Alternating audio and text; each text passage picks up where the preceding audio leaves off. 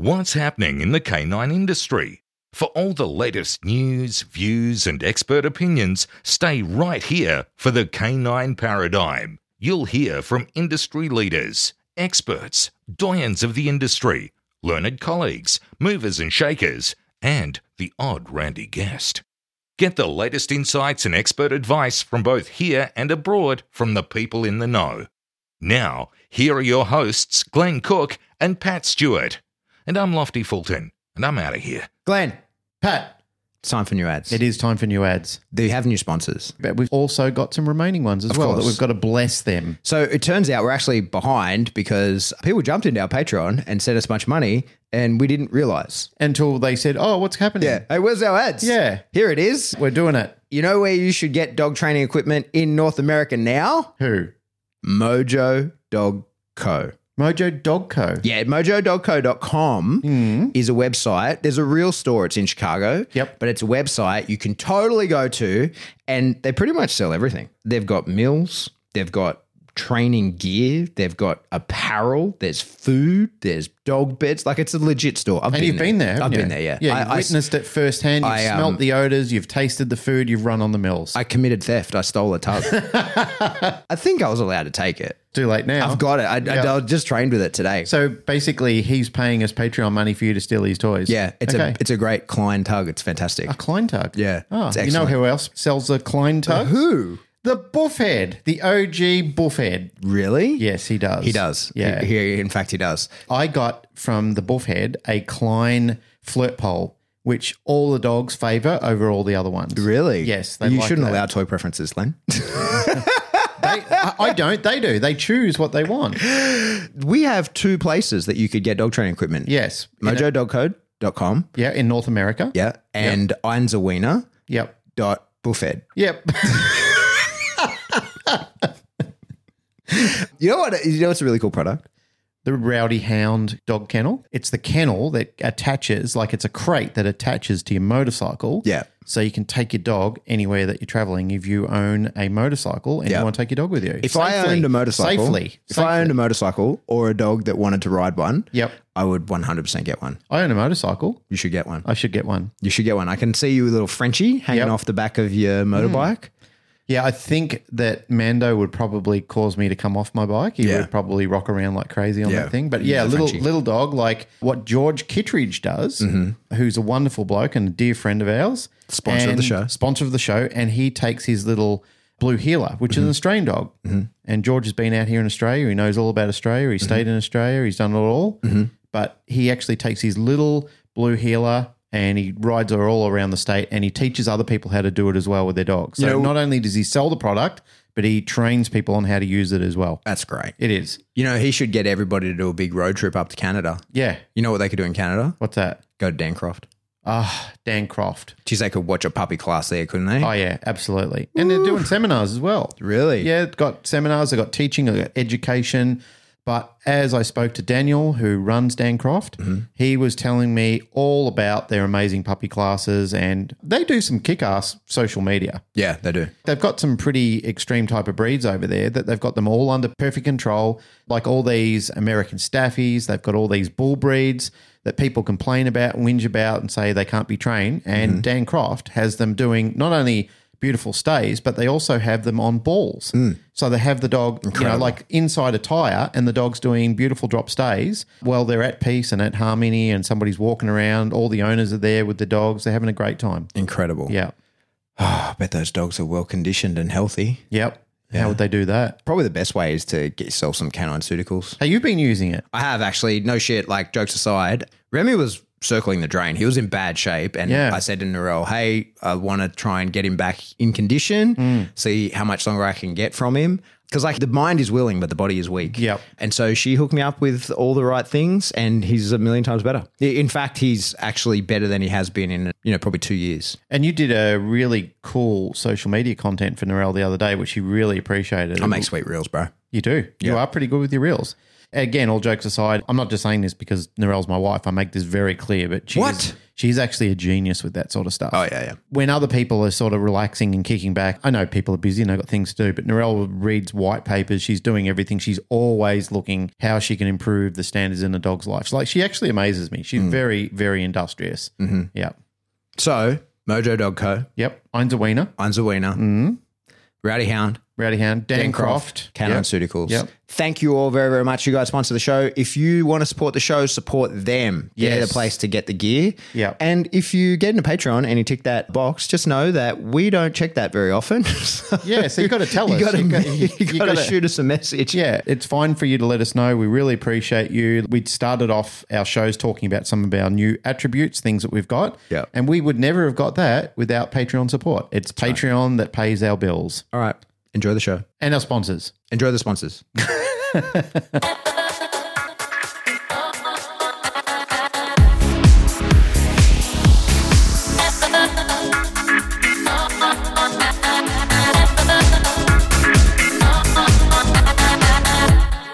Welcome back to the Canine Paradigm. I'm your host, Pat Stewart. I'm joined in studio today by my co-host, Glenn Cook. And today we have a very special guest joining us in the studio. It's the first time we've done that in a long time. Actually, Glenn, it's the first time we're using our new mic arms so we can actually see our guest. It is. It's very fancy. Yes. Over the table, we have Lara Shannon. Let me introduce you a little bit.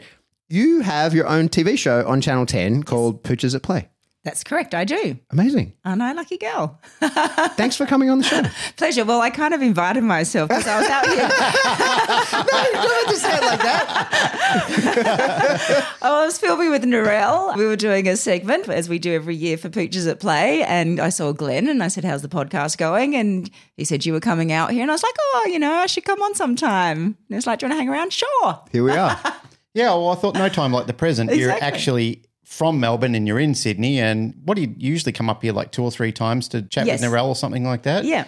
And I thought, that's great. We were talking about getting a topic and I thought, how good would it be to have you on the show today? Perfect timing. Yeah. Most of our listeners are actually in the US. So for you guys listening, Channel 10 is one of our free-to-air TV stations. Yes, CBS owned. Yep. Your show is on there. How long's it been running? We are now into filming series 8. So I did 2 in 1 year, so 7 years it's been over here. And yeah, so in the US they can watch it on our YouTube at least. So they can't get to Channel 10, but it is on YouTube. We put all their past series up there. And my books are in the US as well. So Okay. hopefully they can look What's out your for book those. called?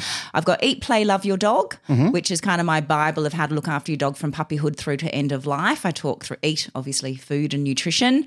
A lot of what Narelle's passion is. Yep. Play is all around building a bond, bit of training and the like in there, and love is how to take care of them for all of their life as well. And then my other book, World of Dogs. So that's just a little fun facts and quirky insights about dogs, where they came from, cultural attitudes all around the world. I didn't know you were an author. See, I've learned something about it. That's a great thing about doing a podcast is I thought you were a TV personality and a dog trainer, which we'll tease out of you as we go along. Yes. But I didn't know you were an author. There you go. There you go. Pandemic was good for something. Wasn't it? So you wrote it during the pandemic? I did, yes. Actually, it was funny because the next thing I wanted to do on my list, I had the show and I was like, and I'm a journalist by trade, so I had always wanted to write a book. And I got myself a mentor actually to figure out, okay, how was I going to do this next? Because she writes a lot of books.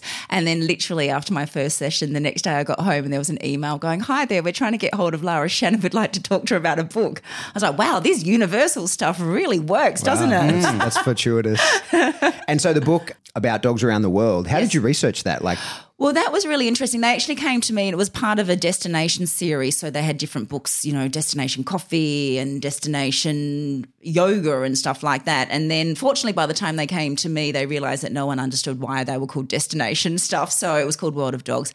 And literally I just, luckily for the internet that we get and everything, looked up all the facts that existed and kind of thought about what do people want to know. So we looked at the role of dogs in the culture from films and TV and books in our lives, the development of dogs, and then looking at each region because, of course, everywhere around the world there are a lot of similarities. A lot of people love their dogs like we do and they're a part of the family, but in many countries, they're primarily bred for breeding. I did write this on social media the other day and someone really wasn't happy, but, it was some of the facts that in some parts of the country they are food. Yeah. So, just kind of looking at the different cultural attitudes and what we think of them and some of the unique breeds as well that come from different parts of the country.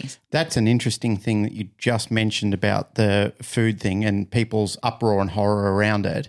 What about for cultures who see cows as deities? Well, I did write back to her. But that's the thing, right, true. is that, and I agree, I mean, we're in a part of the world where we don't see that as a cultural thing, you know, like for us, dogs and cats are companion animals, where in other parts of the world, they're fair game. Absolutely. They're like everything else. And I think what people really struggle with is the horrendous way that they're treated. I think that's where the real sufferance and the real horrendous thoughts that people have around it. And I have to agree with them, seeing those sort of images is just blood-curdling. Well, it's the same with any animal. I mean, my background is actually, you know, I decided when I was 21 that I wanted to save the world. So I was working in the media in radio and then decided, nope, that was it. I saw a documentary about the orangutans. That's it. That's what I'm going to do. So I actually quit my job. I was going to go join Greenpeace and then was like, do they actually pay people to do this? I was living in Sydney. I just moved there.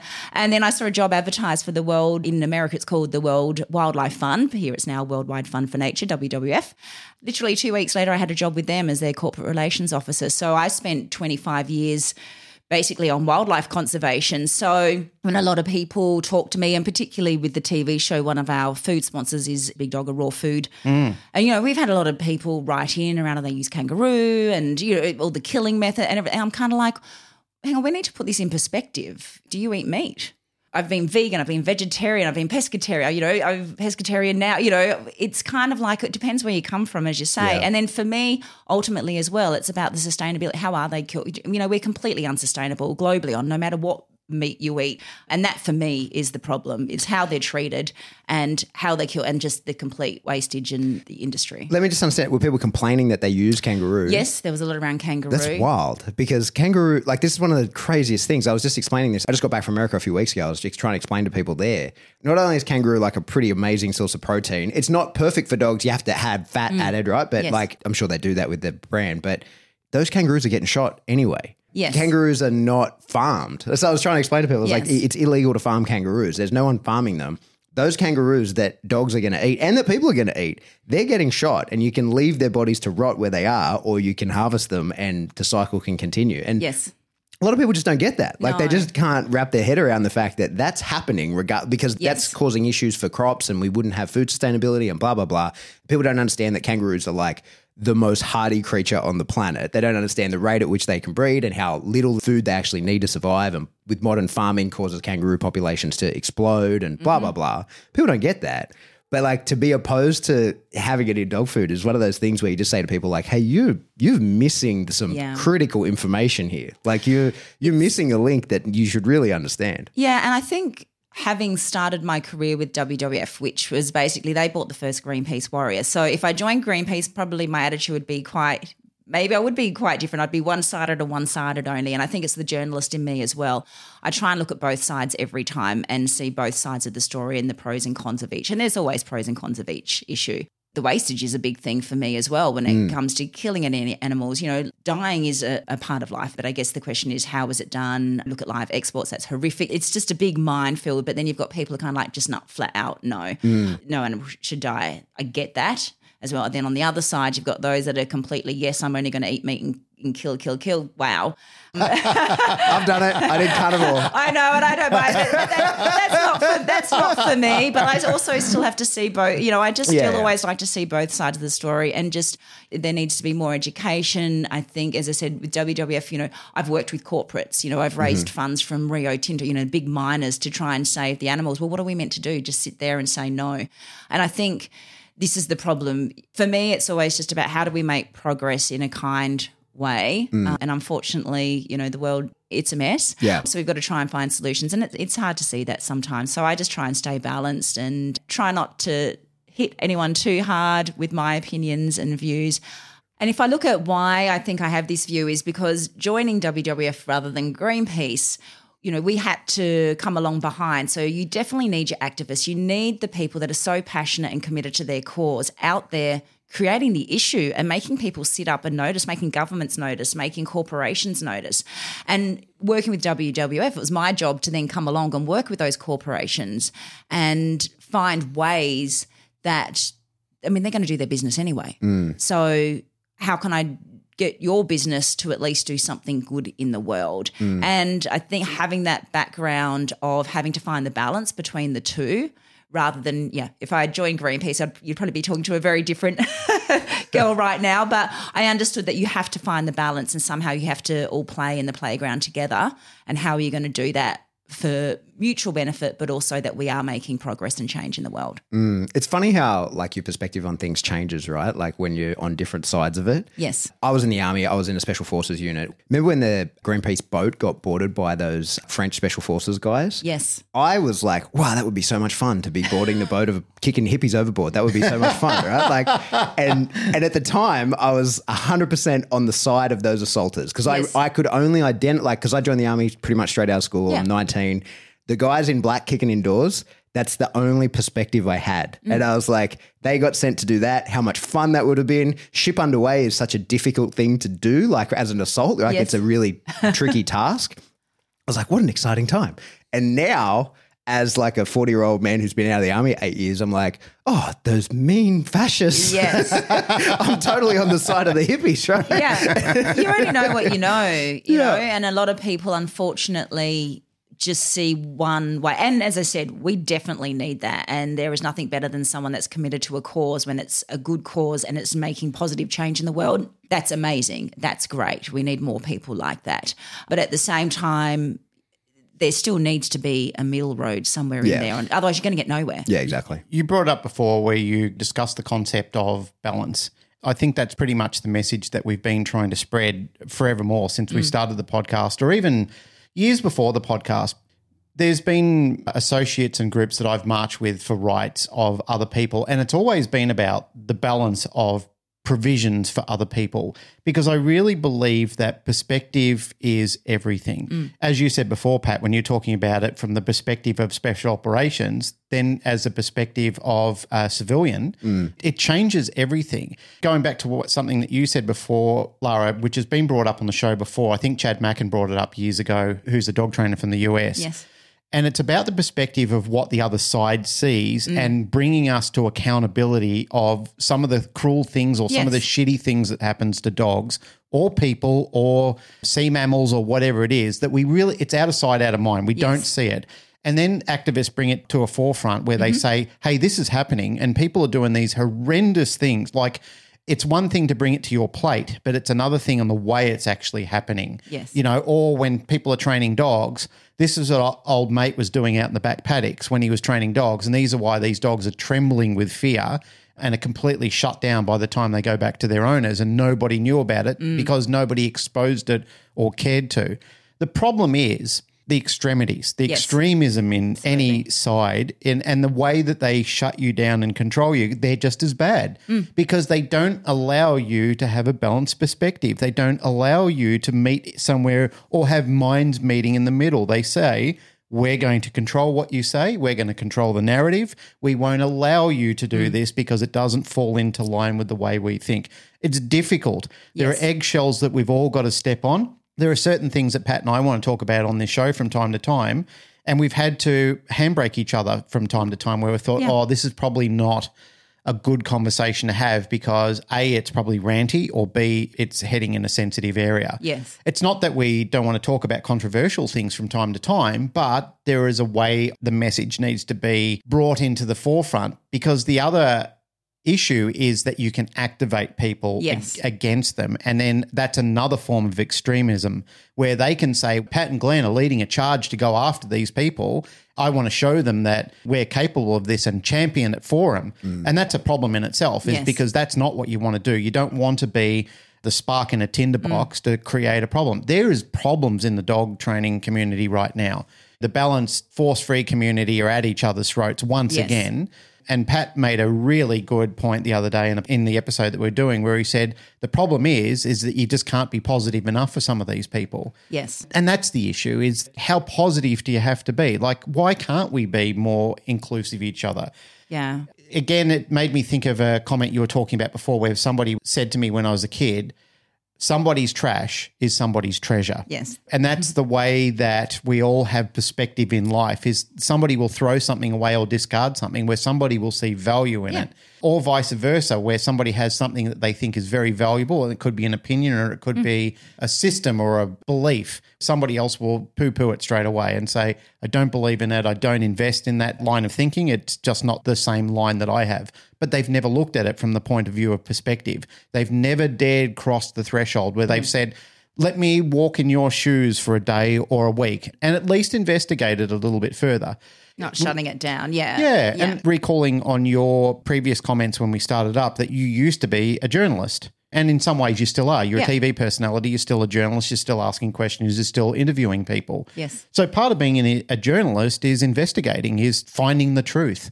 What is it that's actually going on? Like when you're reporting about something, it's not just to tell your side of the story. It's, well, it shouldn't be. Exactly. Some outlets it is, but in an ideal world, no. But really, good journalism is where people dare to find out what's the middle ground here. Yeah. You know, like what's really going on in these two conversations, and why can't we arrive at this truth? Because you had a story and you had a version, but really there's a whole nother side of this that could work for both people and satisfy all needs. Yeah, and I think the big thing as well is every case and every situation is an individual situation as well, and even with dogs there's individual dogs. Yeah.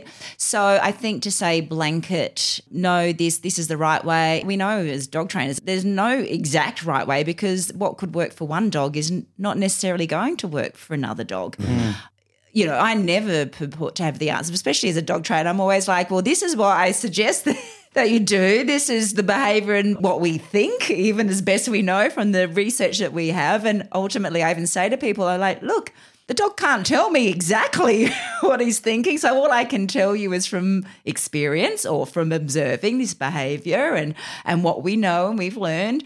However, I don't think there's any finite answer on anything in this world. I don't know if that or that's my journalistic brain. I'm always trying to find, but can someone just give me like the answer to whatever it is? Like I want the fundamental answer. 42. Right?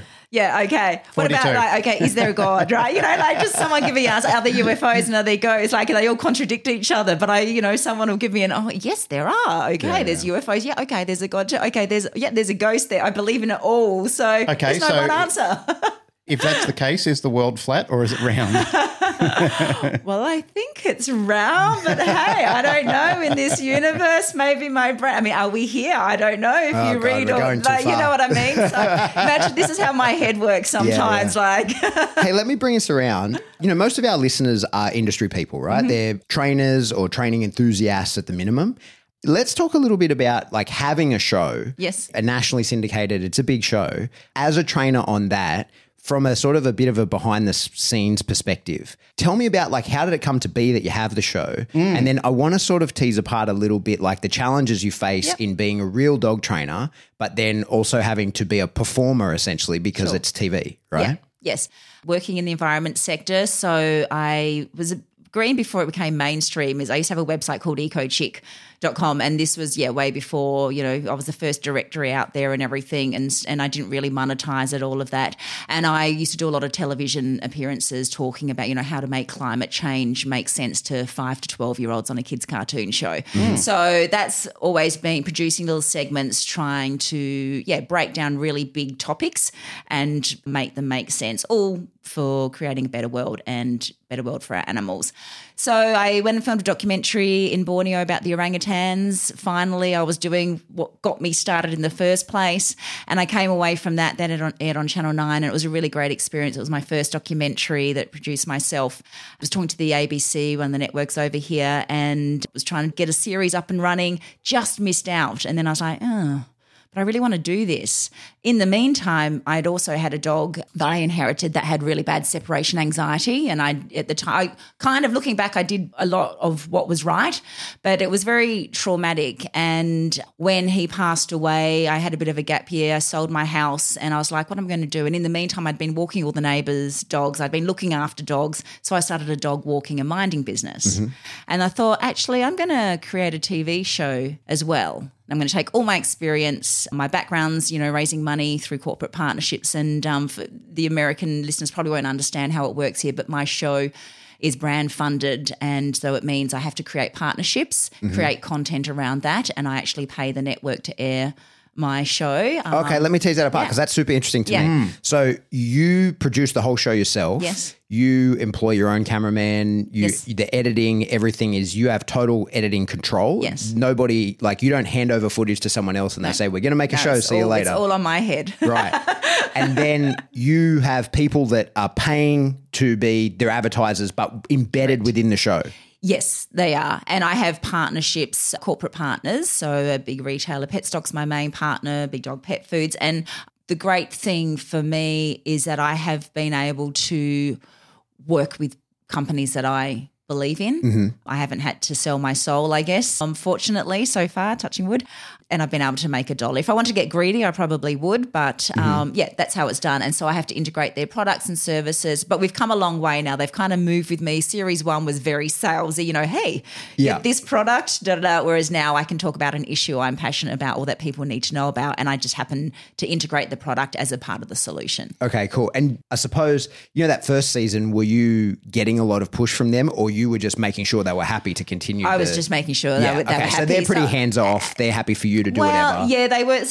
I've been pretty lucky working with great people, but because, at the end of the day, having worked, I was always about delivering, because after being a journo and with WWF, it was all about creating big campaigns. So I have created a one man's trash is one man's treasure environmental campaign, getting a sponsor to fund that and then delivering marketing benefits to them. So again, part of my background has been that as a job.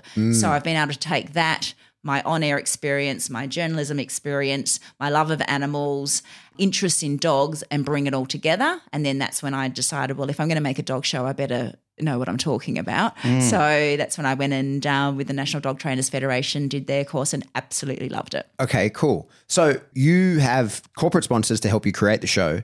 Then you go to the network and say, I have this product. Yes. It's finished.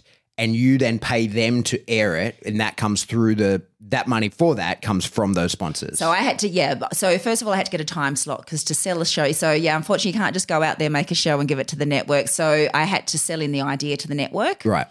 So they still have to like the idea. Of course. And then they agree to give me a time slot. They say, this is how much we're going to charge you. And then I go, rightio, how am I going to make money? I've got to pay everyone in the process here. And then I go away and get the partnerships. Right. So time slot first. If anyone's out there wanting to do it, make sure you get a network that says they're going to air it. Otherwise, you could get your sponsors' money and have it playing to no one. So that's how it works. And that's typical of a lot of TV in Australia, right? In Australia, yes. So unless you're making reality dating shows, anything controversial, prime time is commission. So that's when they will pay you and to make the show. Then you are reliant on rating really highly, and that's why sometimes you can get axed really quickly. So mine is a bit of a harder model, but it's a safer model if you're producing something good and you know what you're doing, because then I can still control it a bit. Yeah, totally. I mean, well, that's what I wanted to get to, and you've kind of put a hard stop to what I wanted to talk about, because something that terrifies me is you see people, I can't remember the guy's name, but he had a Netflix show on dog training, right? Yes. And the thing is, like, dog training's so boring when it's done well. Like, nothing crazy should happen. I know. Right? I know. Like, to watch someone training a dog, if you're not really into dog training, like, people will watch the high-level dog trainers train a dog because it's fascinating and they're magicians and whatever.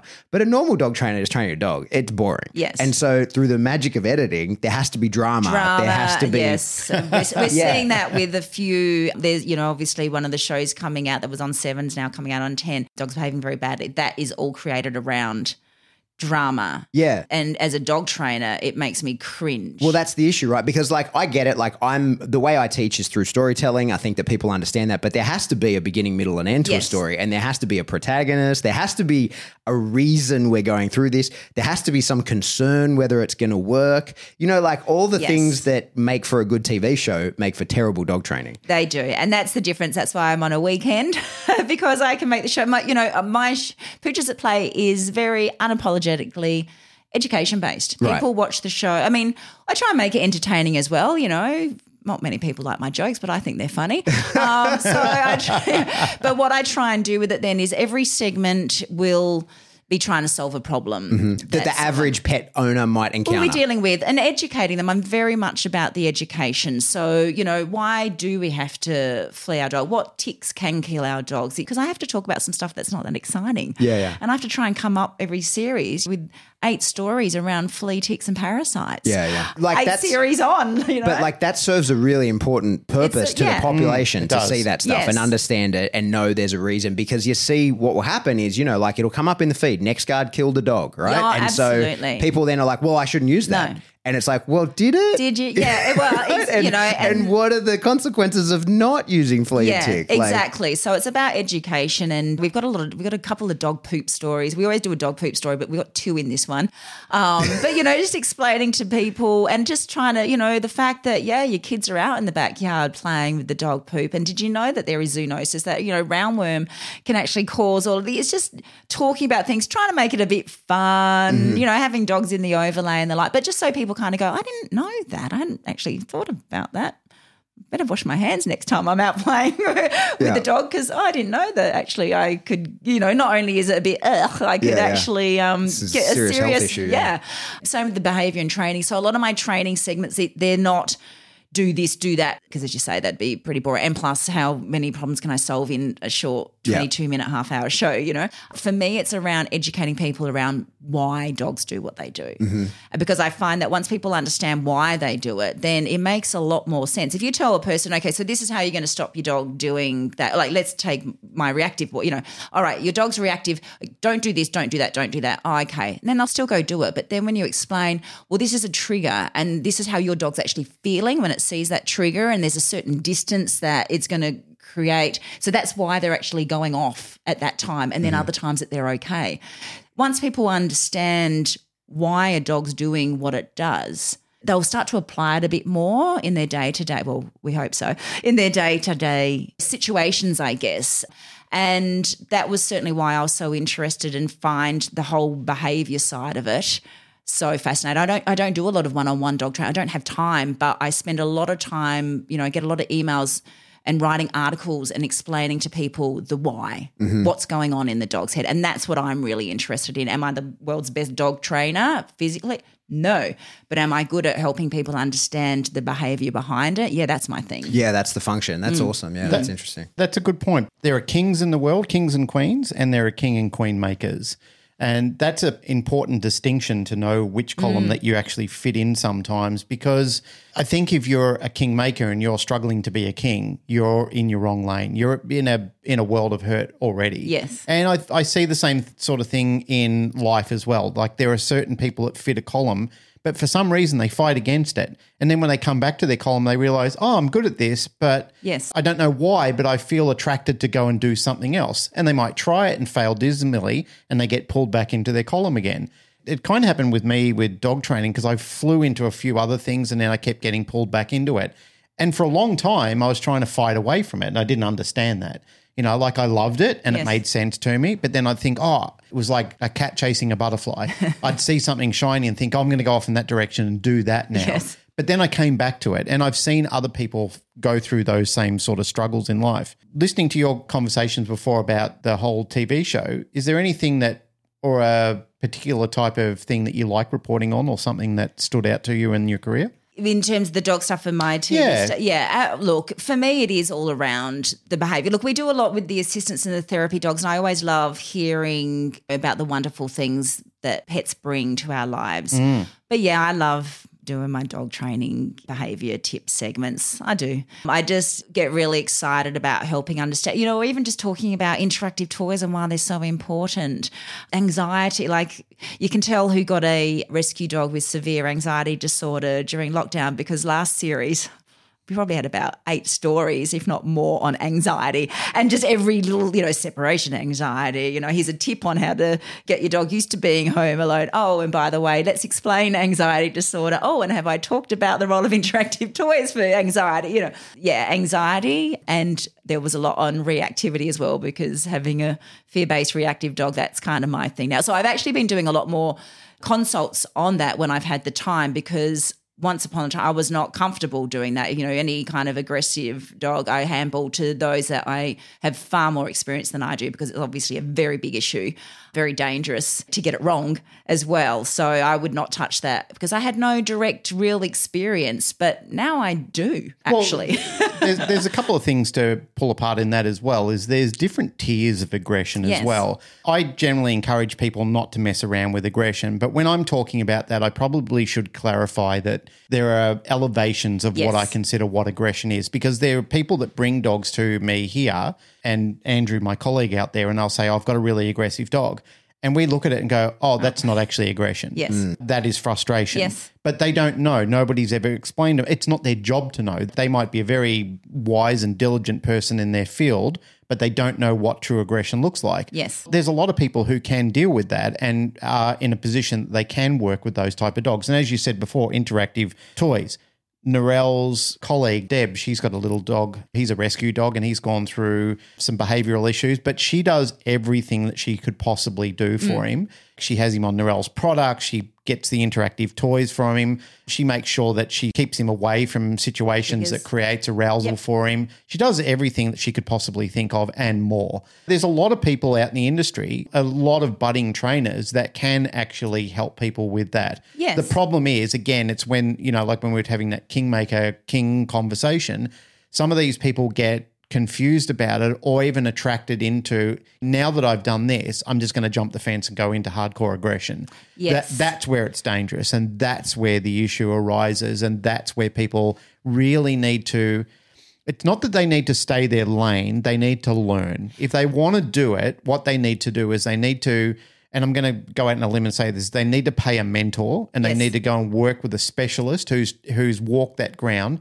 because hopefully that person did exactly the same thing as I'm describing. They work with a mentor who showed them how to work with aggressive dogs and bring them through it. Fundamentally, as we were talking before, and as you mentioned before too, Lara, all we're doing is giving people a list of educated suggestions until we start seeing results, until we can actually start seeing it going in the right sort of direction. And if you think about it, a lot of times when you go to a doctor, that's exactly what the doctor is doing. Tell me what the symptoms are. Tell me what's going on.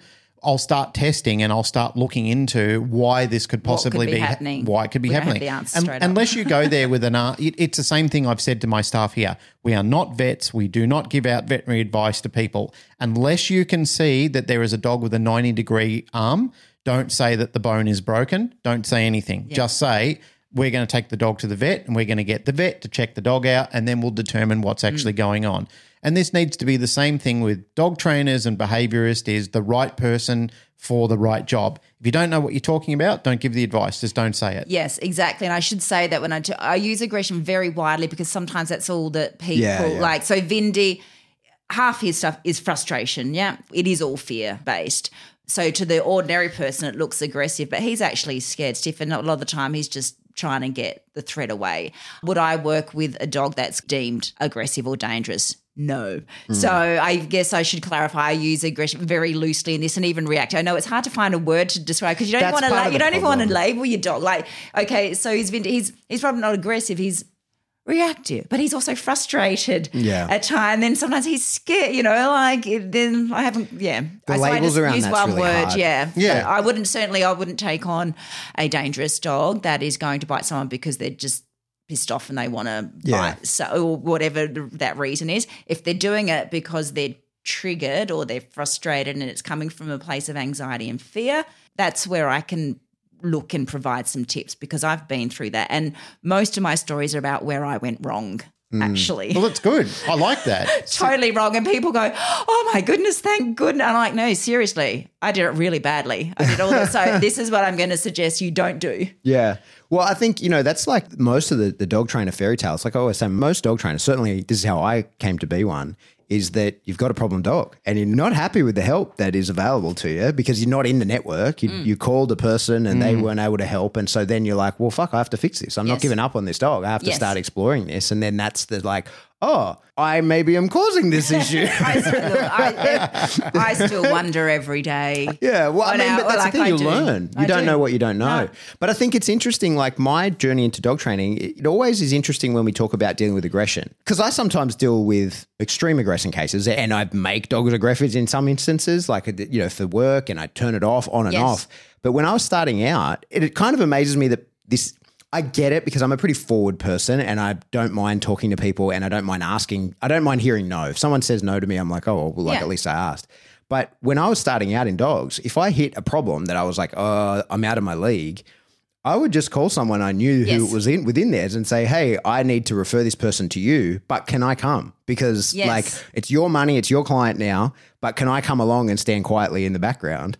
Like that's how you learn. Right? I think like, that's more than reasonable. Yeah, that's exactly. And I've done that for numerous people. I've had plenty of people refer like I'm the next step after them. And I'm like, for me, I just assumed they're coming. I'm like, surely you're coming with me. It's your client. We're going to interact with my skill set. I'm getting the paycheck today. Yes. But you're surely coming because like that's the price of the referral is now you're coming along for it. And then like you do a few of those. Yeah, you do a few of those. And then when Sydney now. Well, but then you do a few of those and you see like, oh, I could have handled this. Like you see, oh, well, now that's in my Rolodex. I've done 3 or 4 of them. Like I had a consult just recently and on paper, it was a very scary situation. And so it was referral, like they had gotten in touch with another trainer and the trainer had said, oh, this is probably beyond something I can deal with and referred them to me. And then when I got there, I was like, oh, this is nothing, right? Like this is like this reads badly. Big, powerful dog. Bark, lunge, growl, all this kind of stuff. And then when I said to the people, oh, this is fine. All we have to do is some training. And they're like, well, what kind of training? I'm like, anything you want. Literally anything. The dog's just bored out of its mind and it's pushing buttons. You live on a corner block. Of course, it's barking at people and chasing them around because there's nothing else to do. Let them out the front. Like, so just a really simple fix that any trainer who actually was there would have solved. But because it read so scarily, right? Like it read like big, scary dog chasing people down the street. And it's like, oh no, you just have to just like play tug with this dog 10 minutes a day. Like that'll disappear, right? Yeah, exactly. And it's funny when people come to me, like there's certain things, if I do have time to see and it's the amount of times that they're coming for something completely different or my dog's toileting or whatever, and then you get there and you're kind of like, oh, wow, you're taking it to the dog. Like, and you just break it all down. It's like, this is all going on and there's no boundary setting here. Yeah. Your dog is bored. You're letting it stand at the front gate barking at everyone going past all the time. No wonder you got a barking problem with your dog because it's rehearsing the behaviour all the time. And then sometimes, I've gone to places where dogs are, it's peeing inside all the time and I've literally asked the questions before I go around, has it got access to outside? Yeah, I've got there and like the laundry door is shut and the dog can't get out. I'm kind of like, just open the door and put something there so that it's open all the time. And it's the middle of winter and would you want to go out in the middle of the night? Probably not. So maybe take them to the toilet before bed and then, it's peeing on this one rug. Let's shut these doors. It's embarrassing, shut the doors and then they come back and they're like, wow, it's solved. It's like, I didn't really do anything. I just looked and just saw where the problems were physically half the time. But an exciting TV show that does not make. No, right? No. So we have to do it. Yeah, exactly. You have to create a bit of drama around that. So, my show is it's just breaking down little topics. Yeah, that's awesome. This is what could be happening. Look for this. Why is my dog toileting? Could be anxiety. Could be that it's just literally hasn't got access to outside. Yeah. Could be that other dogs peed there before, cleaned up. But up. you know what? You're speaking to the millions of people who won't listen to this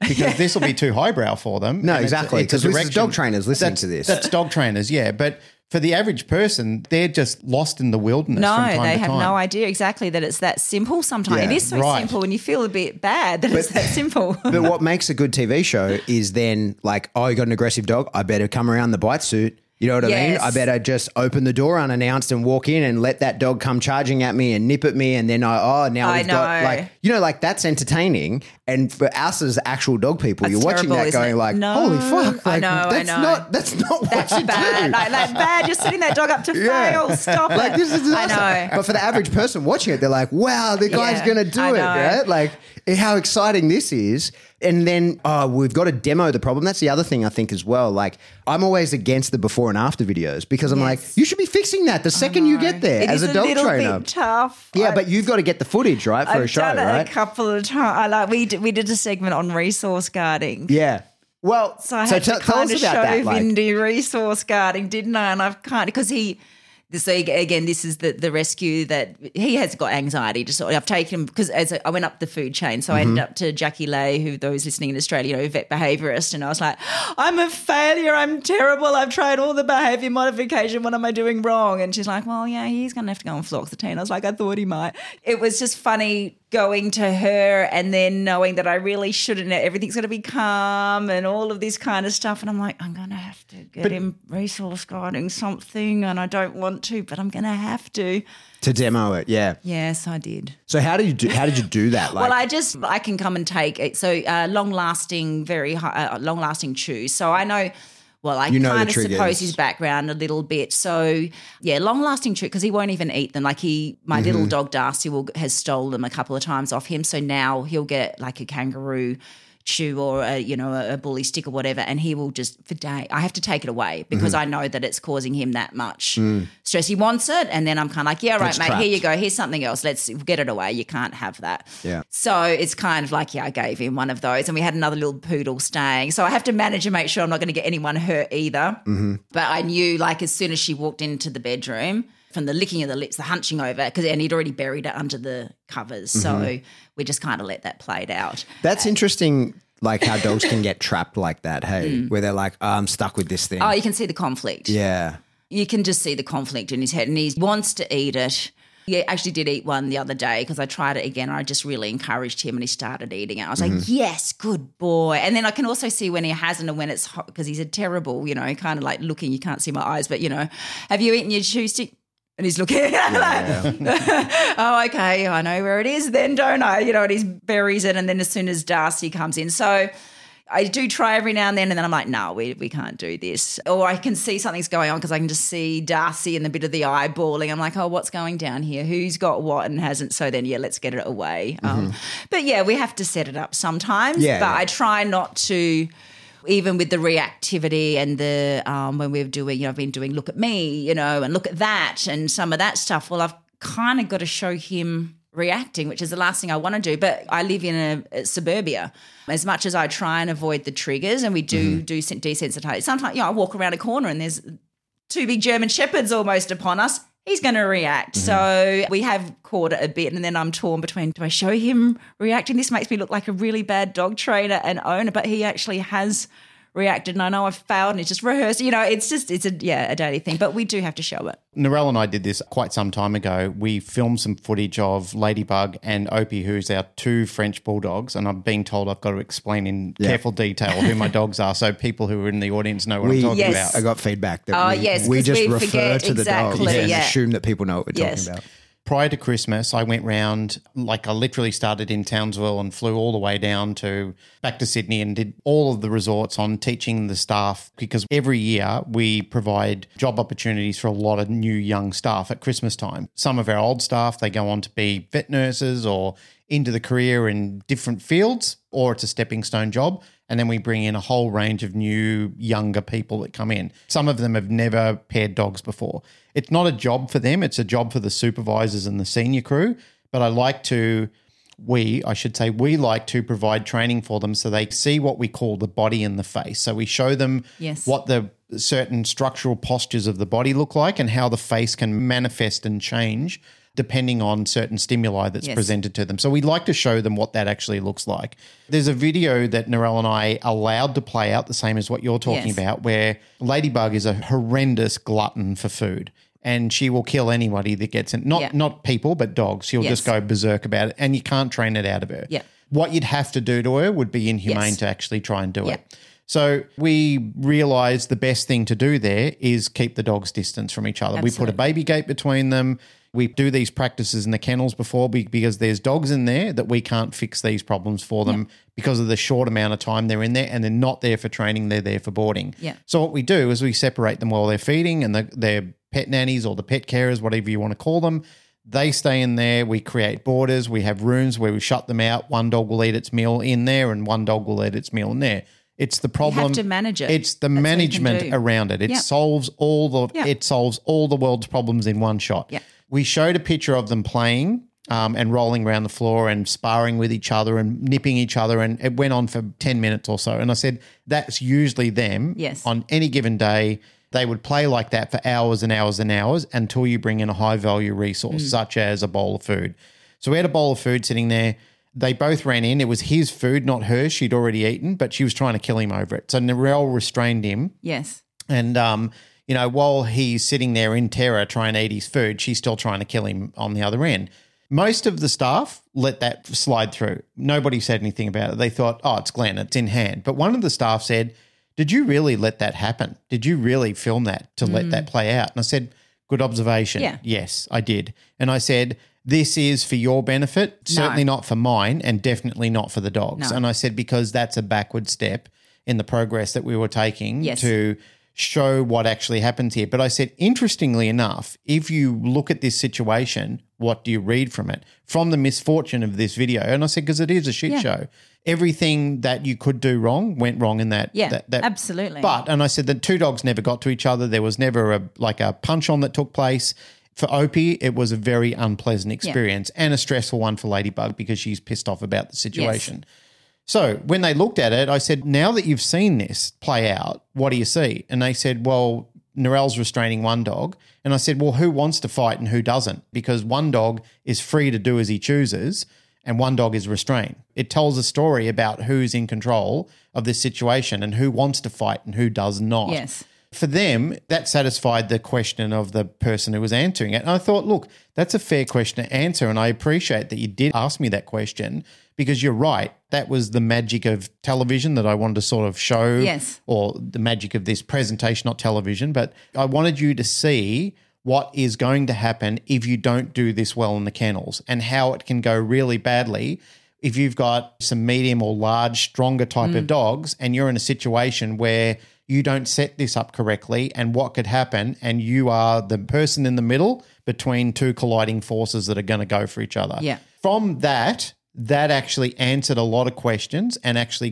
generated a lot of appreciation as it would on your TV show because there's a lot of people out there who don't actually get to see that in real life. And if they don't get to see it in real life and what it looks like, what the dog's face looks Body like, language, the postures. pre-signs. Yeah. That was what I was trying to Exactly, I was explaining Vindy and then what was going to happen, like then the licking of the lips and then the bear. Like he did the whole chain. And how else are we going to show people? It is that catch-22. Like sometimes I'm like, or letting them rehearse, Creating education barking, is territorial barking. I've let them bark at the neighbour. I'm like, just film it. I'm going to look like such a bad thing. And then I'll be like, Vindy, look, yes, come, good boy. And then I'm like, and that's how you stop it. But in an ideal world, I wouldn't. Yeah. No, I get wouldn't it. allow him to do that in the first place. But you have to. It's like that's why zoos exist. Yeah, totally. And like I get it. I think that as trainers, that's very often the case with our own dogs is that they have to eat the shit sandwich quite a bit, right? Like my own dog gets used, like a different example, but my dog who's like my competition sport dog who prior to being so injured, and I probably won't compete with him again, I rely on him to prove how good I am at training. But his bite work is shit because he mostly bites people that don't know what they're doing because I use him to teach decoys. You know what I mean? So like he has been jammed so many times that he body checks people and he goes in on weird angles and stuff like that because most of his experiences in the bite work are bad because he gets used to teach other people how to catch dogs. You know what I mean? Yeah. So like that's kind of the unfortunate shit sandwich that a lot of dog trainers' dogs have to eat, you know? And they say don't set your dog up to fail. It's Well, like, I think we're creating education, you know, like, and there's like, I think that when you start doing it with other people's dogs, and especially when you've been paid to fix the issue with the dog, that's when people are filming it for social media and showing like, look how bad the dog is. And it's like, you're making it look that bad. Yeah. You could make it look better if you wanted to, right? Yes. Like you're creating this as a show for marketing is very different to education. Yeah. For sure. And it's a catch-20. And look, I don't do it very often. And I generally have done it when it's going to happen anyway. And then I'll keep it at a certain, I could let it go. I could have let it go a whole lot worse with a little Miss Pippa coming in there. But even then, I don't know what would have happened. So no, it's just I knew it would be enough for her to walk into the bedroom while he had that high value resource and he was on the bed. And I knew I was going to see every single from beginning to end. He didn't even snap. He just jumped over Sure, it. I'm sure. jumping. I forget we're doing radio thing, but yeah. So I didn't allow him to have a go at her, but I allowed it to go far enough that I sure. knew that people would be able to see the change and the warning signs, the most subtle warning signs. I mean, Vindy's great for showing the real subtle warning signs. So I'm like, did you capture that little snarl of the lip there? Did you capture the licking of the lips and the yawning? Yeah, and now you've got that footage and you use it to we use it over demonstrate and to over people, again. yeah. Yes. Another question I've got about the show. So you're the producer as well as presenter and everything, right? Like it's your package, you put it Yes. together. Yes. When you have an idea, okay, this is what I want to show. You've talked about using your own dogs quite a bit, but how do you source? I have it in my mind. I Yeah. want to demonstrate how to fix this issue. Yeah. Or do you wait until a dog falls into your lap and you go, oh, okay, well, we're going to do this instead, right? No, Like, I generally do a call out. yeah, so how do you do that? Yeah, so on Facebook, a lot of where I live, the Bayside, there's a dog community group, so I'm always doing a shout out there. I need puppies, I need an old dog, and we did some breed profiles, so who's got this? And who's you got just that. do that as yourself, like your own profile within the local dog community Yes. groups. You don't go like as the show, say, No. so people kind of, they would know you, but like there's no yeah. expectation. Like there's no one trying to get famous, right? Like they're not trying to like, I want to be on TV. They want their dog on there. Everyone Right. wants their dogs on there. I was kind of like, gosh, this is like, wow, amazing. People really are happy to come around and bring their dogs and do stuff. They really do want their dogs on TV. Yeah. So that's been great because a lot do, particularly, in the world of Instagram and everything as well. So we use a lot of the Instagram dogs as well out there. When I had Trish, one of the trainers from NDTF, she came along. So in the early days, I always had Trish there as well doing the training segments with me, and I was asking her a lot of questions. And then it's kind of got to the point that it sounded a bit dicky that I was asking her a question that I knew the answer to. Sure. But in the early days when I was still learning myself, and again, I guess Trish was a mentor and my mentor in a way. So we would just do a call out because I was doing dog minding and all of that as well. I knew a lot of dogs with issues. So, we did early resource guarding and stuff then as well with some really nasty two little sisters and stuff. So, yeah, I kind of would put the feelers out and people's dogs that I knew had issues, clients' dogs who've got issues. I'm like, hey, can we borrow your dog? Puppies, all sorts. Yeah, so do a shout out. I remember we were doing an ad for one of my colleagues' pet food companies, and Pete Evans was inside. We had this house in Point Piper. That's right, yeah, I remember that, yeah.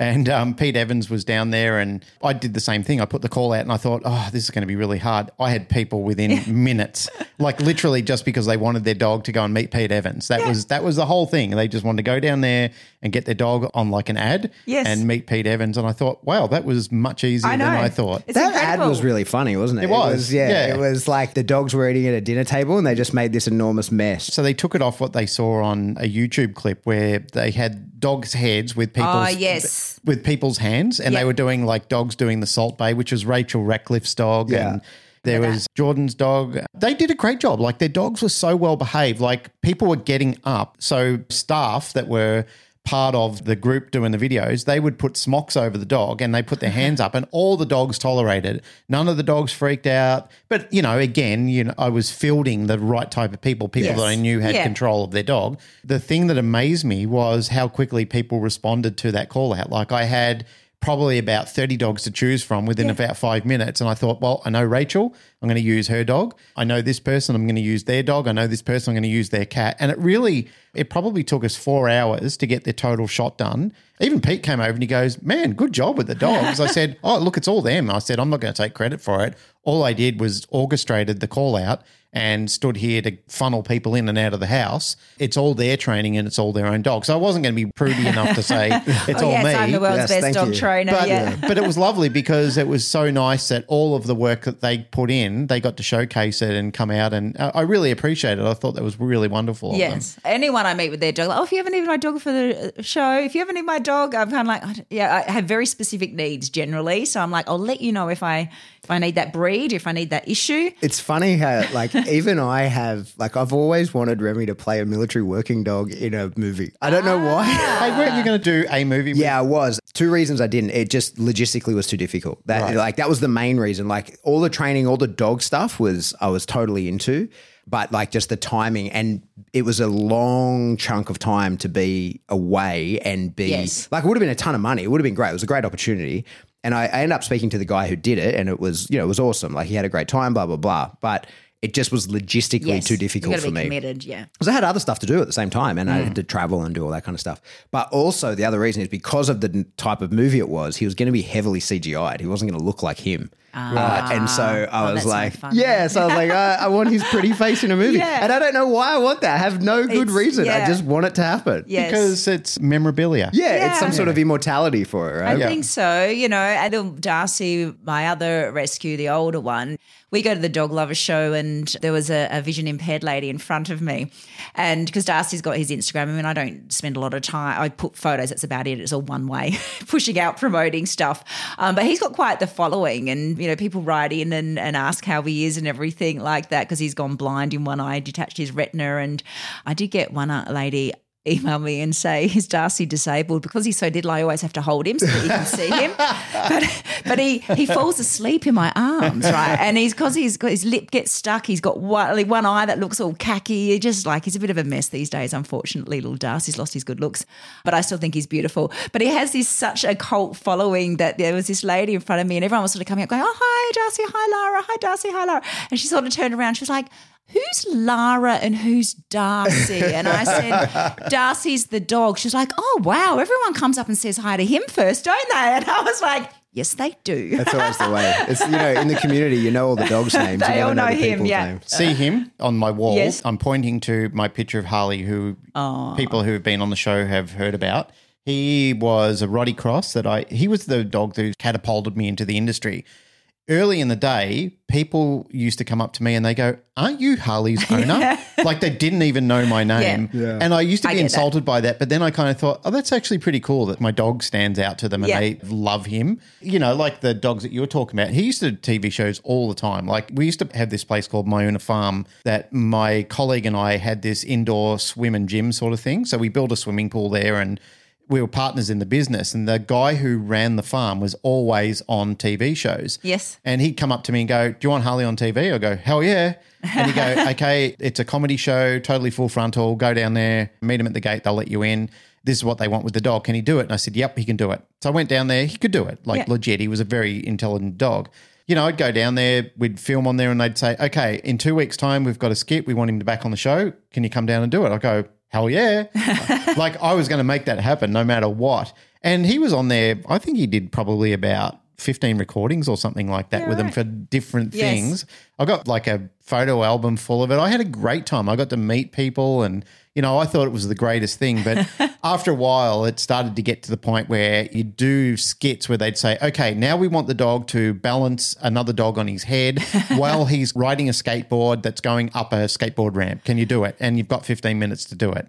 After a period of time, I thought, no, this is getting ridiculous. Not for us, yeah. I do have some regulars that I call on if I need some fancy trick work and the like. Yeah. More on the production of the show. Do you ever find yourself in a position where, like, as things unfold, so like you've got a plan, this is what I want to teach, right? Yes. This is the segment I want to create. Yeah.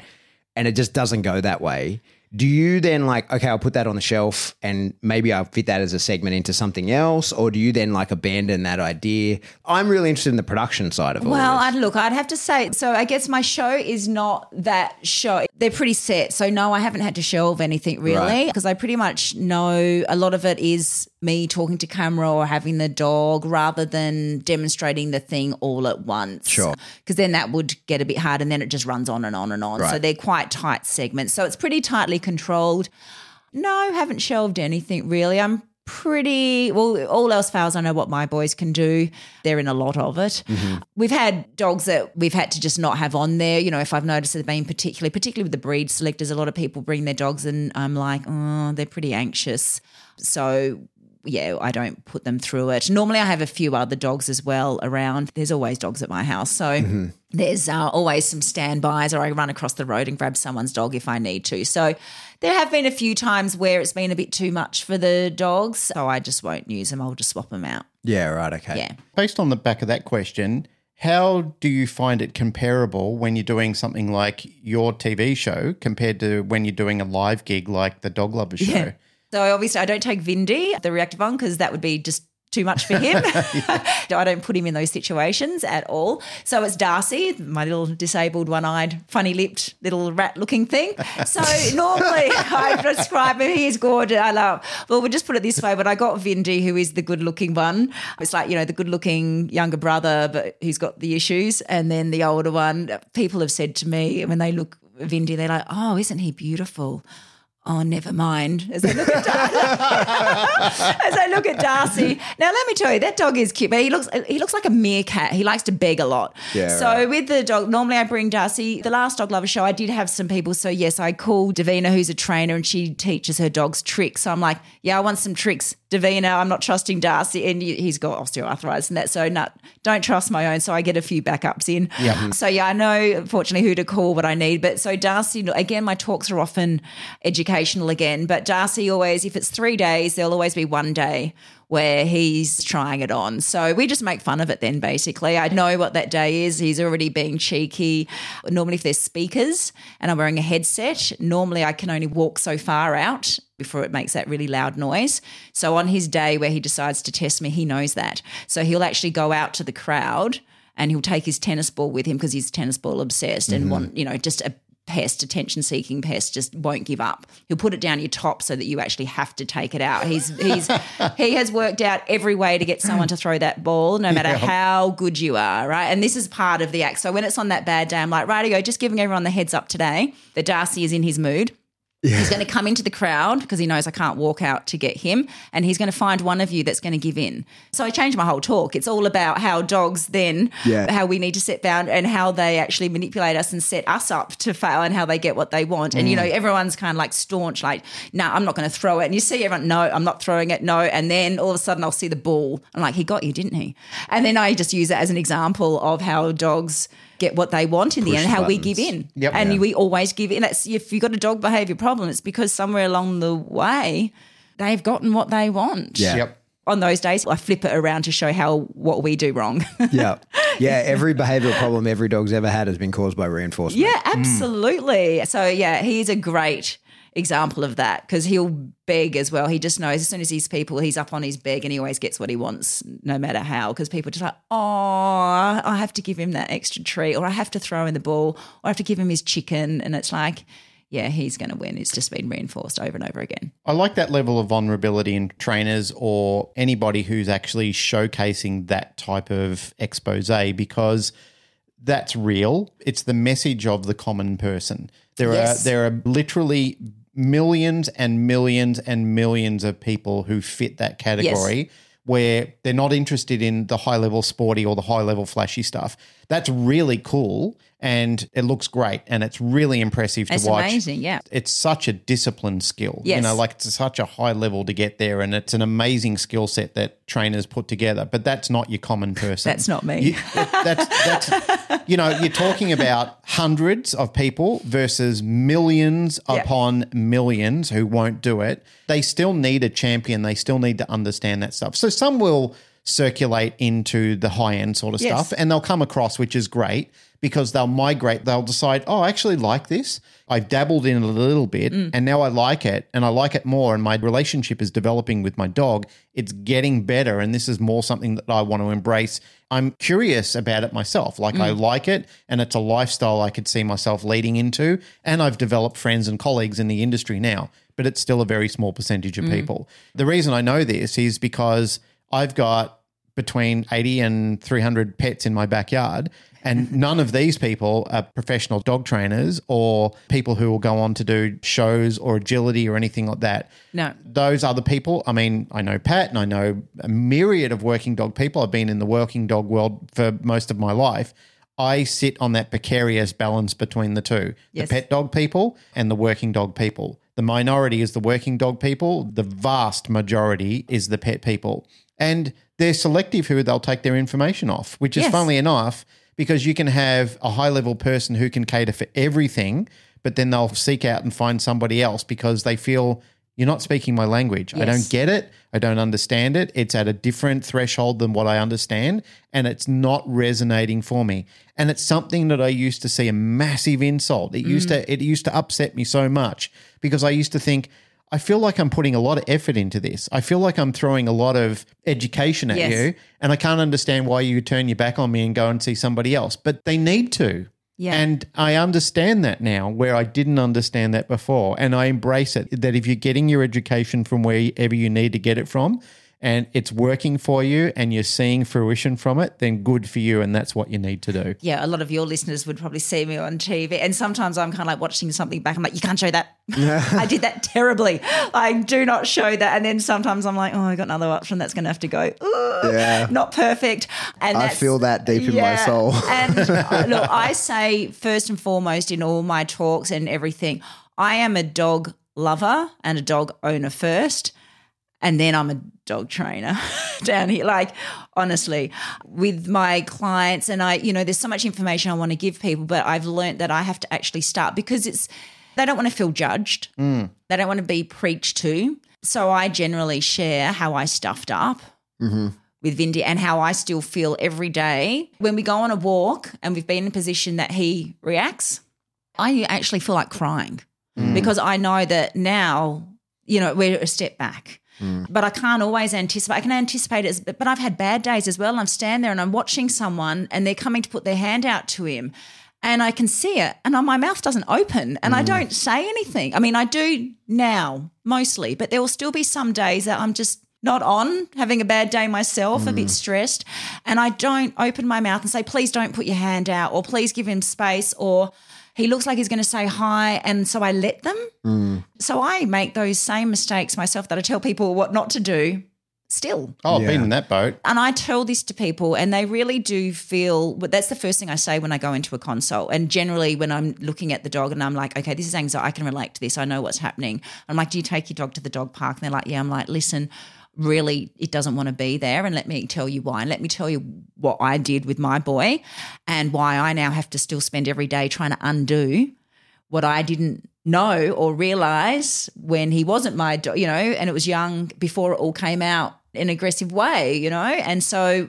their face is just like, oh really, you've done this too, has this happened to you? I'm like, yeah. And they're like, and is he better now? I'm like, oh, look, he is better. Is he ever going to be perfect? Probably not. He's got a lot of trauma in there. Not every dog can get over their trauma. Some can. Some are completely resilient. That too. It's same with twins, isn't it? One twin can go off and be a murderer and the other one can go off and be a saint with exactly the same upbringing or been through the same trauma. Same with our dogs. Some just can't get over it and some water off a duck's back. And then has he come so far? I rely on my neighbours and my friends to go, oh, my God, a year ago, you should see just a different dog. And I'm like, really? Is he? Because for me, day to day, I'm still managing a dog that I can't let get near his triggers. I can't take him to the shops. I can't take him to a coffee. I can't take him to events with me. I have to manage where he stays when I go away. Like up here, he can only go to one dog minder. The neighbours will take him, but they won't have him overnight because they've got Darcy plus another dog. So it's a full-on logistic plan for me to go away. So I am that dog owner that experiences what most people go to dog trainers for. Yeah, I think that's one of the things that's important for people to hear, especially if it's happening on your show as well, because I can't take my dog places. Yeah. One of my dogs I can. Valerie can go anywhere, no problem. But Remy, my Malinois, I could take him anywhere, but he's under constant management the whole time. It's not enjoyable. I have to tell him how to be. Or else he's like, you haven't given me any good advice. I'm going to just run around in circles. I'm going to bounce off the wall. That's because that's the kind of dog that he is. That's just reality of that type of dog. And you get people say, oh, you should be able to do that. And it's like, well, when your dog can do the things Mike can do, when you can hit the field and still take your dog to all the places that you're talking about, then we can have that conversation, right? Yeah, but they come over and train. They're lovely. Yeah, but that's never been, it's not what he was raised to do. Yes. It was specifically raised to do a particular thing. He's fine in my house, but everywhere else I expect work from him because I want him to be able to work. And so I've never taught him those behaviors. And there's this expectation, well, you're a dog trainer. It's but no, because I'm a dog trainer, I understand the limitations of training. I understand the limitations of what I can do. I understand the role of genetics, and I understand the aversiveness of trying to smash a square peg through a round hole. And so I accept my dog for who he is. I enjoy the fuck out of the things that he gives me, and I don't put him in positions to make me feel like shit or resent him at other times because I know he's a lunatic. Yeah. Right? I'm not going to put a lunatic in a position to do lunatic things unless I'm in control of that situation. I love that as a message, and I think the important takeaway from that is when you're in a position of authority or education, you should never placate a lie. and Yes. tell people that something is capable of being done when the truth is it's not. Yeah. And as you said before, Lara, there are certain dogs that just can't get over what they're going through, and it's the same with people. They can't. I'm not a big fan of heavily pushing medications, but I see the need for them. And I would never deny a person or a dog the need for something like a SSRI, a selective serotonin reuptake inhibitor. I have to say that because people need to know what it means.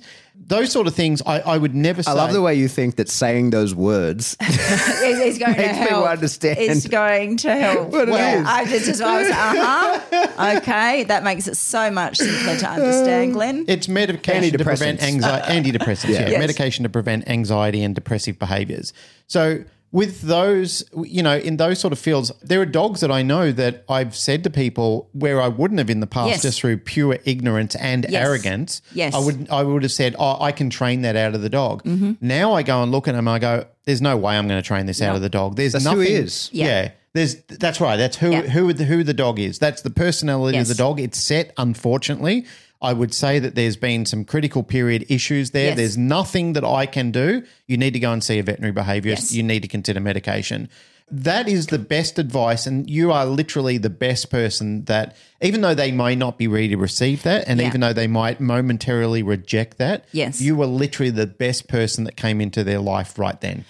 I have done a full 360 on medication again. So you come out and even into TF, it was part of the tool, and I feel that it was talked about and it wasn't. So I came away like, oh no, you've got to work on the behaviour modification. Even though we were told that first the dog needs to be able to, because a stressed and anxious dog can't learn. We know that. But I was like, yeah, no, behaviour modification first. Do this, So your dog's bored or it's anxious. You get enrichment toys, do the whole enrichment program, blah, blah, blah. Only when I got Vindy, and then I took him to Jackie Lay, because I was trying to do all of that without the medication. He has major critical period development issues. That's where it all 100% stems from. And probably genetic as well, definitely genetic as well. Like he's got a whole lot going on. And it was only when she explained it to me, I knew the behaviour modification process. She didn't have to spend any of the consult time on that with me. We literally just talked about anxiety disorder. And I was like, explain to me every single medication out there, how it works, what the role is, how it mixes together and everything. So I even did a segment on medication last series as well, and I know a lot of people are versed, and I'll go, just hear me out. Darcy's got CBD all for his pain more than everything, but I'm trying everything. I've tried all the natural stuff with Vindy and the fluoxetine. Did it change the world? And then I say to people, it's not going to solve your problem either. You can't just go to the vet and say, give me something to fix my dog's anxiety. It doesn't work like that. It's a reductionist. It doesn't work like that at all. You still have to do the whole behaviour, but has it just taken the edge off him, I guess. And if there's true anxiety disorder, it's there. He's got to have catapress as well, but I don't give it to him because it makes him sick. So we don't need that. I don't think we need that anyway, because that's where I can do the behaviour modification. So I'll tell you a funny story. I had a client that I worked really closely with. It was an assistance dog, so I was very involved in their lives. And they started this brand called Fur Baby Aromatherapy. And it was aromatherapy I've got for dogs. some of that at home. They sent me some. Yeah, right. So Karen said to me, I'm doing this. And I was like, here's my feels on essential oils, right? Yeah. For the people who think it's going to work on, it's going to work on. Yeah. Oh, a lot of psychosomatic, yeah. But I was like, my audience, the people I deal with are dealing with like real issues. Yeah. So like, would essential oils potentially help in some situations? Like if it could bring a dog that's at a 3 down to a 2, yes. If it can change a couple of things, like mild for sure. anxiety. But the people I deal with are dealing with like real behavioral problems, so it's not going to help. So I was like, I'm happy to talk about as much as you want, but I don't have a network that I can help you push that through because it's not going to help for the things that people that I deal with and people I talk to deal with.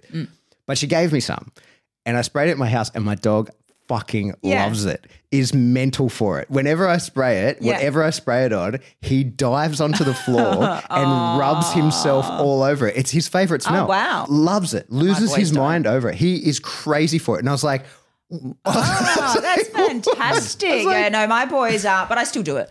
I still spray. I like it the too. lavender around because it smells nice, huh? Well, the lavender works a treat. Like pure lavender oil has a reductionist effect on dog behavior, especially in kennels, and it can actually improve their sleep. We've tried things like that in the past where we've sprayed lavender oil in and played through a dog's ear. which is the classical music. Yes. And people poo-pooed at the start. They said, that's actually bullshit. And I said, well, I'm sleeping through the night. Let me tell you. Yeah. Well, so that's the thing. Exactly. So, like, I think that all of the aromatherapy type stuff for an acute problem is not going to even touch the sides. We're not talking about acute. No, that's right. Yeah. Like for just sort of general health and well-being. Yeah. And then I think that's the role of the meds. Like, and as a trainer, I've only ever said to, like, I think I can count them on one hand, people I've gone and like said, I'm out of ideas here. Yes. Like I've run every play that I know. The dog is not responding to the things that I think it should.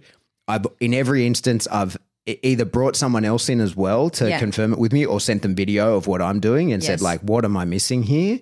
And the meds have helped in every instance in that regard. And the dogs are never like, oh, they have the meds and now they're 100%, but it improves quality of life in those instances. But all that said, like, I think we can all agree there's way too many dogs on it. You know, like, I mean, like as it does in many instances, it is the easy handout when those dogs need for baby aromatherapy and training, right? Like they need their actual problem solved for them. Yes. And then like they can bring down their arousal levels. Yeah. And the whole tool, like all of it, use your aromatherapy, do your like this is the big problem. This is what I say to people as well. If they're just, you hear a lot of people complain about the trainers. That's, they come to me afterwards and they're kind of like, oh yeah, I had a trainer in. And as soon as I hear that, I'm like, so are you doing what they told you? Are you? Oh, no. I'm like, well, there's no point getting me in because I'm only going to tell you the same things. Yeah. There's a good mug that's on social media that says, if at first you don't succeed, try doing what your trainer told you to do. Yes, it's so true. Going back to the origins of the NDTF and their advice, I can't speak for everybody, but from the people that I collaborate with and I know, because it's a tapas dish, it's a lot of information about a lot of things, nothing specific, and it's not supposed to be. It's a Cert 3 in professional dog training and behavior. It's not supposed to answer all the world's questions. No. All it is supposed to do is give you some education and pique interest for you to go out there and say, I know some things about dog training now. I do actually have a certification, but I should expand on that. Yes. Like everybody should do who's doing any course or any education. Absolutely. I'd want to make sure my accountant's doing that every year and he's up to date on tax codes and so forth. Getting back to the point, when I'm talking to people about this, my advice to them is assess first above and beyond anything. Anything you do before you give out any advice is assess the situation. Are you capable of going further or is this out of your league? Yes. And that's the very best advice I can give to any trainer or behaviorist out there is don't immediately leap into just going, this will solve your problem. What you need to do is say, yeah, I know something about that and I believe that I can help you, or that's something that I've never seen before and I'm not comfortable dealing with that. That is way out of my wheelhouse and you really need to see a specialist. If you do that, if you do it along those lines, then you're championing the person that you're actually working with. And honestly, for people out there who are listening to this, those people will never forget you. Like you're the first person who gave them an ounce of hope and led them to the right direction and actually networked them into a field where people can actually help them. Rather than just pretending. I used to pretend I knew the answer to it because my ego would never let me send the dog to anybody else. And then when I was a young guy, I was a bit stupid with things like that. Yep. I was just too proud to let it go. I thought I could answer all the problems. Now I realize I can collaborate with an amazing network of industry professionals that I can go through my phone and think, this is the right person for this job. I'm going to refer it on to them. And why not? Why wouldn't you do that? I spent most of my time referring, I reckon. Great. When I first came out of NDTF, I was like, no way am I ready to take on any clients. You're going to be kidding me. Like, as you say, you had the knowledge. I mean, fortunately through the show, 7 years, I get to speak with all the experts, holistic vets, vet behaviorists, trainer, Tricia was my mentor. I call up if I'm not a problem. I just do a segment sometimes because I want to know the answer myself. So who can I go see? Perfect. Who's going to talk to me about it? That's the best way to do it. It's the education and the knowledge. But I did spend, and I still mostly do refer on because, one, I don't have the time to do the follow-up that's required as well. That's the hardest thing with that kind of stuff because like that's what I find as well. Like I travel a lot and if you can't commit to someone, you can't be their trainer. Like especially with an ongoing problem. Like when it's something like, hey, I need my dog to sit faster or he runs across the road. Like, no worries. Like we can do that in a couple of sessions. It's fine. Yeah. But when it's like, no, you need someone that is going to answer the phone when you call at 9 p.m. at night, right? Like I can't be that for you right now. You've got to find someone else. Exactly. I'll often get, like, the website's got a lot of articles and everything too, so they'll say what the problem is. I just read all of these articles and watch all of these videos And if you still need a trainer, give me a call and I'll see if I can find someone in your area if I haven't got time. Or maybe I can take it on if they're local and they've read all that and they get it all and they just want a hand. Okay, well, can you show me on the street what happens, what I should do if my dog is going to react? Sure, I'll show you how to cross the road. That's interesting Walk to me. backwards really quickly. Just business-wise, you then through the show get so much opportunity for work. Have you considered expanding to have a network of trainers that then you could be a business then in that regard of like actual doing in-home behavior mod, but you're doing the show and the show acts as a marketing funnel for that? Has that ever crossed your mind to do that? No, I guess for me, no. I know that there is a model that I should, earn income while I sleep. I'm not very good at that. I still do everything myself. I'm not very good at delegating. No, I'm just still doing day to day and I'm happy just to pass them on to whoever. Well, I just don't have the brain space to think about that and run that. I did, even with the dog minding and walking and stuff in the early days was like, oh, maybe I could create Pooches at Play franchise and all of that. Then I was like, oh, the legal issues and the franchise. Franchising is hard in Australia. And, and it's like, it's not my bag. It really is just stick in my own lane. It's a hard working lane, but I like it. And it's just what I'm going to do. The legals around franchising in Australia is hard work. Yes. I don't think too many people realise that. And in the dog space as well, like the dog walk and on the insurer and oh gosh, and if they've got the Pooches at Play name and in my early days I've had a dog jump out the window. And I was just having visions of that happening with the big pooch. That was before Pooches at Play. Like, that would be a really good look, wouldn't it? Yeah. Humour with one last question about like the behind the scenes of the show. Yes. Do you do the editing yourself? Well, what happens now, we're a pretty slick machine out. So I don't touch a camera. So I definitely don't do the camera. I don't like to do any editing because I can't be bothered. What I do is now I've got the crew in Sydney here. They know me inside out. So I basically write a script, which is an outline of how I want it to run. And pretty much our filming now is like boom, boom, boom, boom, boom. So they've got the story there.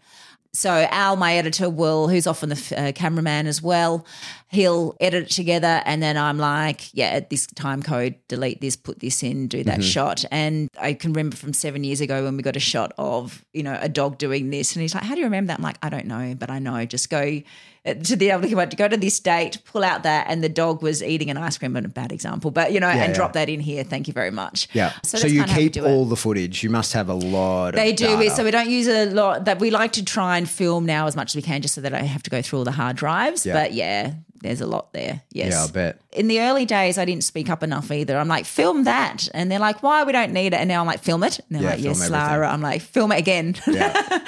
I've film it from two angles. Yeah, I am. I'm a bit more bossy now. They're like, oh, you used to be. And I'm like, yep, no, I know what I want now. Come on. That's the evolution, right, of your show. Is. Speaking of Pooches at Play, you've got a new show coming up. I do. A new baby animal, SOS Australia. So that's starting on Sunday on 7/2. So that's very different. That's observational documentary.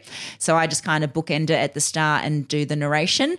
So basically we set out at a veterinary hospital, Southern Animal Health, so all set in Melbourne, the Australian Animal Protection Society and also Animal Aid. So I like to say it's the Americans will know this, yeah. So I like to say that it's Doghouse, which they have over there as well, I do believe. So that's the rescue show that we also have here, meets Bondi Vet. And in fact, they've got that over there as well. So you've got your observational sort of like in the vet hospital, surgery and the like, and then there's some beautiful rescue stories. So every rescue story actually does have a medical angle to it as well. And we bring it all together. Oh, so you're filming and narrating that, are you? So yes. Oh, yes. nice. Yeah. It's come together lovely. Yeah, we've got guinea pigs in there as well, rabbits, lambs, horses, donkeys, and all that too. Yeah, a whole lot. Yeah, that was kind of a bit of a passion project, so hopefully it takes off and does well. Yeah, nice. So it's just a nice feel-good film. Though there is a bit of blood, and I said we need to have a warning because you do see some bits. I'm like, whoa, that's a mammary tumour coming out. Do we have to see the blood? Yeah, I guess we do. Yeah, right. Yeah, so it's That's interesting. Yeah, it is, yeah. And we see some puppies being born, and I can tell it.